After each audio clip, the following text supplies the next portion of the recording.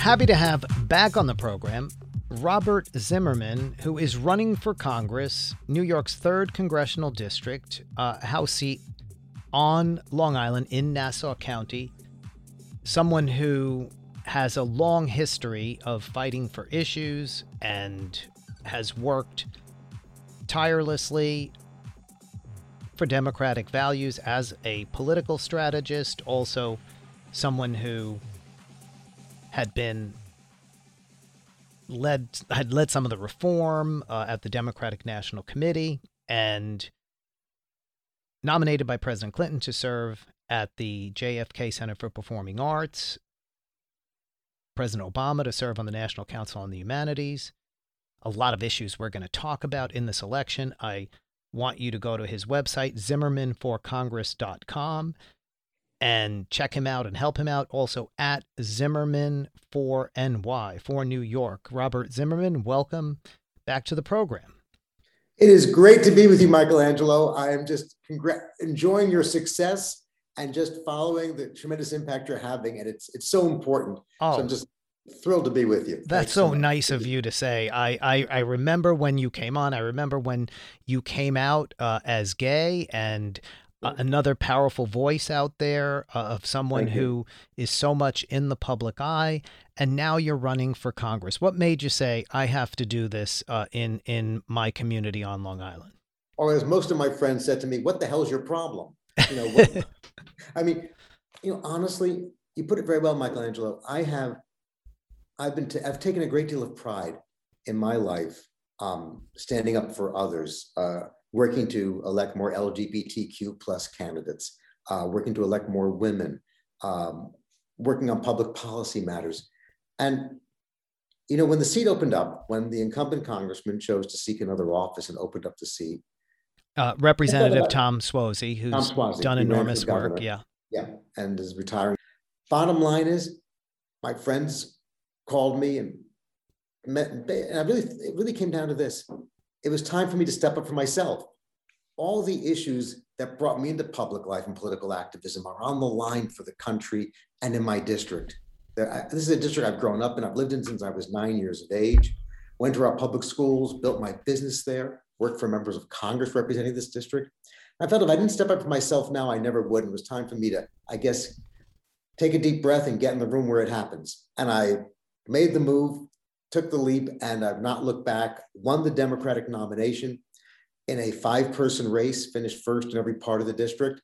And now I'm excited to tell you that we're marked as a lean Democratic seat by Charlie Cook and a favored Democratic seat by Nate Silver's 538 report. And all that means is I need help now more than ever, because unless I have the turnout and the support and the resources to keep it going, it could easily slip away. But we're on our way. And we're getting there, but in a very tough year. So it's exciting. And we know that Republicans are pouring tons of money into races, including in New York and Connecticut, and Rhode Island and elsewhere. And they want to make inroads, certainly, in Long Island in this district. So, people should go and certainly check out and help out at Zimmermanforcongress.com. I was visiting my mother, who is 84, and I was visiting her at her house in Staten Island. And of course, she has a giant TV in the living room. And there you were on television. This was on Sunday, debating your opponent, who is also openly gay, George Santos, the Republican candidate. And we both were sitting there like, what business did this guy have supporting Donald Trump as a gay man? Well, it gets worse than that, Michelangelo. It gets worse than that. I mean, on the one hand, when he became the nominee, he'd run 2 years previously. Okay, here was an openly gay man running for Congress. And what was really alarming to me was the fact that not just that he was supporting Donald Trump, which is offensive enough, but he's been a leading voice against the Don't Say Gay legislation, supporting the Don't Say Gay legislation. Right. He uses words like groomer, the most offensive homophobic type of rhetoric. And of course, if you look at his Twitter site, when Marjorie Taylor Greene, the QAnon congresswoman, was being denounced by even Republicans for her racist, divisive behavior, he tweeted out his support of her, said he was proud to call her a friend and liked her more than most Republicans. Now, putting aside the psychological issues that I'm not going to get into, just as a matter of public policy, the fact that this race has become much bigger than just the fact two gay people are running. The issue is who's standing up for the LGBTQ plus community, and his support of homophobic hate mongers like Marjorie Taylor Greene, or his other big endorsement was Matt Gaetz, who endorsed him as well. That says a lot about the challenges facing our community, the challenges they're facing. We face as we address so many issues. Quick example, on January 6th, he attended the Stop the Steal rally, actually proudly said in an interview, praised Donald Trump's speech in an interview when Republican leaders said that his speech was inciting a riot.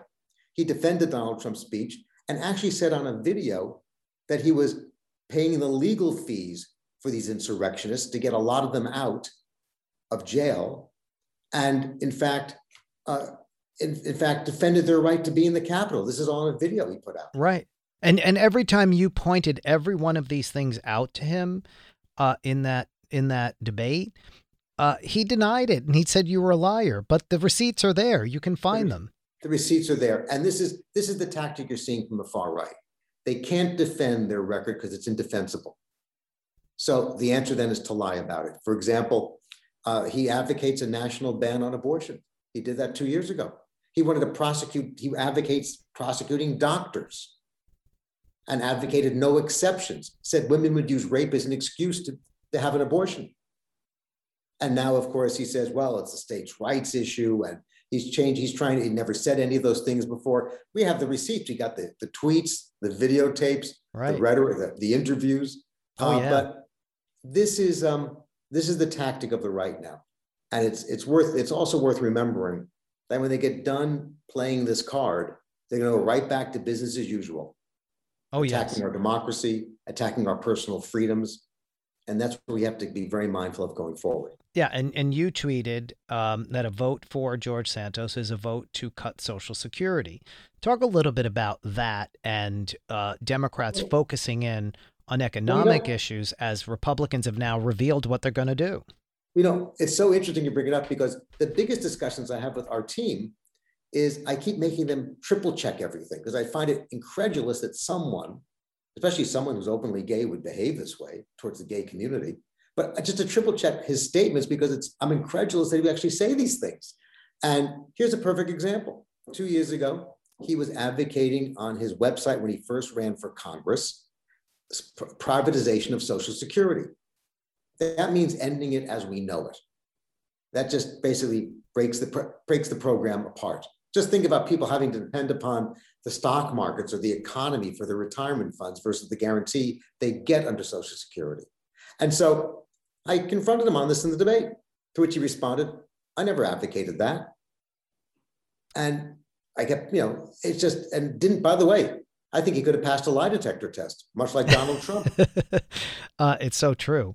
And the issue of the environment and climate change, so important to people on Long Island, so important to people in your district.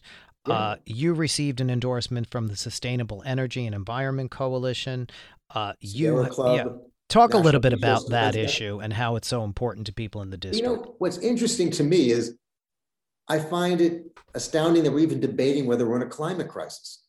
I've asked my opponent, George Santos, multiple interviews, do you in fact recognize we have a climate crisis?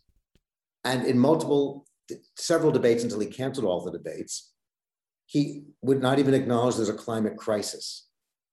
His answer is just drill for more oil. And the answer is in oil and gas. Now, I must tell you, in the short term, I understand the need for oil and natural gas. But the reality is we have to make a commitment. One, to respect the fact there's science and we're living in a severe climate crisis that's impacting our health and our national security. We've got to make a commitment to address it. And I have to tell you, I really do believe, and Michelangelo, hopefully I'll come back on as a congressman-elect, I do believe there's an opportunity for bipartisanship here, because virtually every neighborhood in our country has been impacted by severe weather. And the district I hope to represent, small businesses have been destroyed. Homes have been flooded, destroyed, people's personal assets wiped out. My goodness, in the borough of Queens and the remnants of Hurricane Ida, 11 people died living in basement apartments. And so we have to recognize, one, first, the fact we have a climate crisis, and we've got to really make a concentrated effort to invest in renewables and make sure we have the grid and the infrastructure to be able to power the renewables. And frankly, I give the Biden administration great credit for putting together the largest investment of funds in clean energy union jobs in the history of our country. It's a real achievement. And I think we also have to expedite the permitting for solar, wind, and hydro. That's going to be very important. We're not going to get there overnight, but we're going to get there because there has to be a commitment to get there.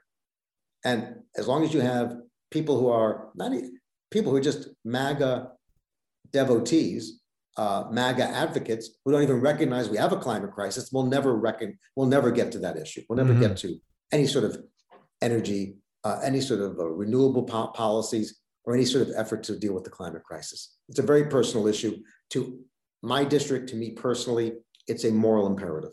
You have fought for so many causes. You've marched for civil rights, as we're talking about, environmental justice as well.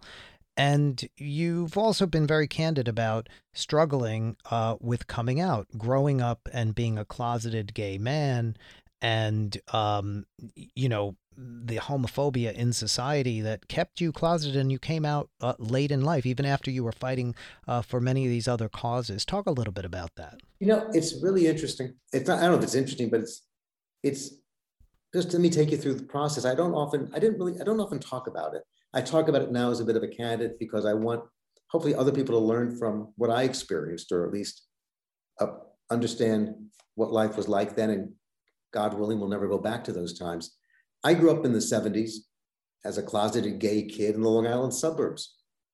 And frankly, it was a lovely community and a wonderful town, and I'm grateful for my life, but it was also a very isolating, lonely time in that there really weren't, in the suburbs especially, places to go, people to relate to, environments to hang out where you could have open conversations. And I mean, I used to literally hang out at the local diner in Great Neck on Friday nights because I was afraid to tell my folks. I was embarrassed to admit I didn't have a date for the high school dance or a date for the weekend.